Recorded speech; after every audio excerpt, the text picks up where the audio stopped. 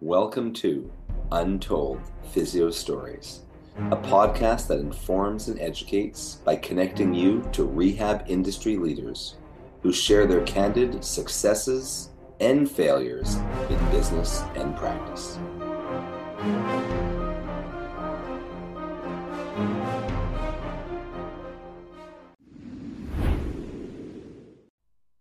Welcome back to another episode of Untold Physio Stories. We're in season 2 still. Jason Shane is off in Hawaii. I'm your host, Urson Religioso. I'm stuck in Buffalo in April, even though you're not supposed to date podcasts. It's early April, and no joke, we have like 5 to 6 inches of snow. With me, I have one of the most popular Canadian physio bloggers, Jesse Awenus.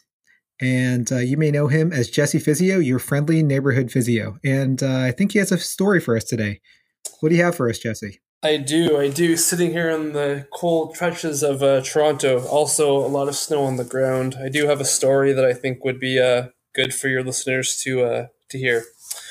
So when I was applying to physiotherapy school, one of the requirements to get in was to have a certain amount of volunteer hours with a physiotherapist. So I did that. I worked at a clinic. I shadowed at a clinic, which was great. And then that physiotherapist kind of took me under her wing. And when I graduated, she already moved to another location, to another clinic. And when I graduated, she told me to apply to this clinic because it was awesome. The boss there was top notch, so on and so forth. So I applied and I got the job, which was great. So that was my first physiotherapy job. The owner of the clinic was a physiotherapist, but he was very dogmatic in his approach to treatment. He really believed, I can say this safely, that 90% of all MSK pain related to an anteriorly rotated pelvis. And as a new grad, I was like, wow, he's so sure of himself. He was so sure of himself. And his caseload was full. He was busy for weeks. His clients loved him. You mean for every single condition? Yes. If you had jaw pain, it was the pelvis. If you had foot pain, check the pelvis. Everything was anteriorly rotated and ornament. And as a new grad who knew next to nothing, I was drawn in by his characteristic charisma, should I say. He was very good at selling that, even to me. He would take me into his office sometimes with patients, and he would say, this patient has right plantar foot pain. And then he would proceed to put his thumbs on the PSISs as the person was standing. He would check their pelvic alignment. He would say, okay, your right pelvis is off, creating a right longer leg. It's shift blah, blah, it's shifting your weight to your left, so on and so forth. He would use a very, very specific kind of kinematic sequence of events that will lead to this person having plantar foot pain from a pelvic inordinate rotation problem. And I was like, whoa, this guy's so smart. I was so blown away by and every patient he had, I was like, wow, like that's pretty cool. Never heard of that before. He related jaw pain to the pelvis. He related headaches to the pelvis. Anyways, so with every other therapist, I'm going to say, the thing is, I actually learned some good things from him, not just that, but he was actually really good at teaching about business. But anyways, most of the therapists of the clinic were pretty, already brainwashed by this approach. So everyone was practicing that way. Everyone would come in checking the pelvis. And every single room you went into, everyone was doing the exact same treatment. It was like to treat a pelvic rotation. He had an outline of what you do. You do this, you do that, you massage this muscle, you stretch that muscle. It was a very specific sequence you had to follow to make sure you're getting quote unquote biomechanical balance. And I will be honest, I fell into this scheme, and I was like, for the first, year and a bit of my career, I was just doing that and thinking it was great. If patients weren't getting better, I would say, oh, it's your fault. You're not doing your exercises. Until I started up with social media a little bit, and I kind of decided to see what else was out there. And to make a long story very short, I soon realized, I would say the defining moment for me was when I read Paul Ingram's he had his pain science blog on the biomechanical boogeyman. If you haven't read it, I highly advise it. It's a long read, but fascinating. And it just changed my whole paradigm. And I was like, what am I doing? And I realized for a long time I was persuaded by an individual, I was not listening to what the evidence was telling me. So I made a huge mistake in being very myopic in my treatment for quite a while, and I have since learned otherwise. So that would be my first physio mistake. Yeah, I think that's a great story. Sounds like there was a whole lot of ass touching going on in that clinic. Yeah, a ton. Let me tell you. Yeah. Yeah, boy, man, as soon as I gave up finding the PSIS, I feel like my career got a lot easier.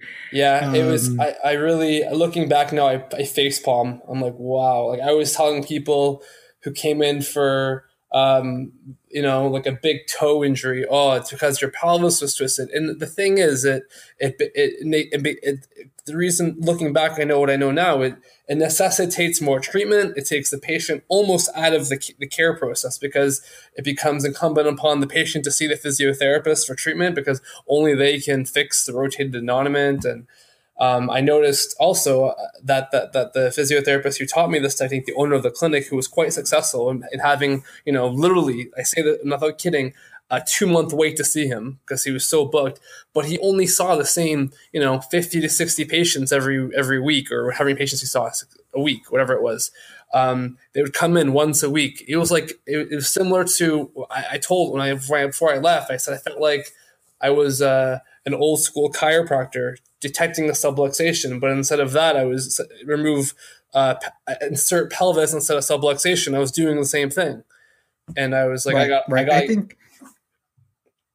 was going to say, I think a lot of old school manual therapy, I mean, he just happened to have, a certain paradigm and a certain body part he was affixed to, but that could either be a subluxation, it could be a disc, it could be a left AIC pattern, it could be any one of the things that people are teaching out there.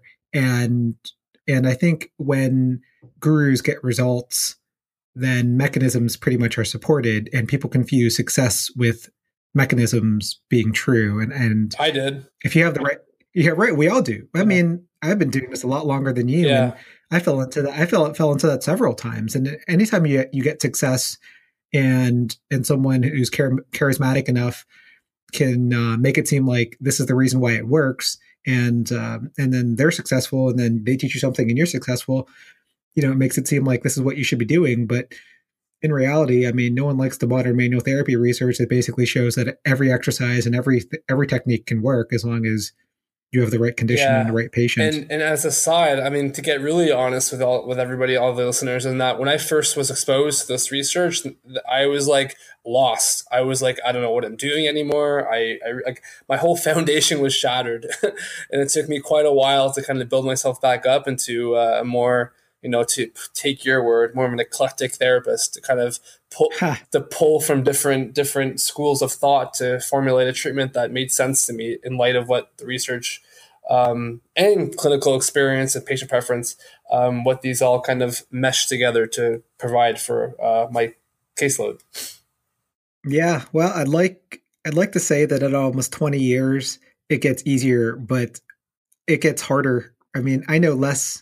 I feel like I'm less confident now than I was at 5 years out, but that's probably a good thing. You told me that. I remember you telling me that exact same thing a few years ago, Urson. Just I think you said it. You said it to me. I think at IFOP maybe when I was like only a couple of years out, and that stuck with me. And that I think if you start getting comfortable and everything is easy and you're not questioning anything and you're always thinking you're right, you're probably wrong more than you're right. Right. Like another one of my buddies says, it's a red flag when he's at a seminar and someone tells him, I know 100% why this person is having pain. Oh, yeah.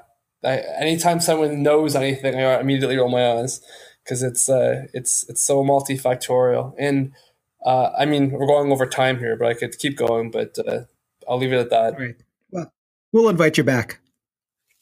Sounds for good. Another story. Well, thanks for sharing that. And I think it echoes, hopefully, and resonates with a lot of our listeners, whether they're seasoned or new grads. So thanks for that, Jesse. And where can we find you on social media? I have a website, jessephysio.com, Twitter, Jesse Physio, and my Facebook page is Jesse Awenus, physiotherapist.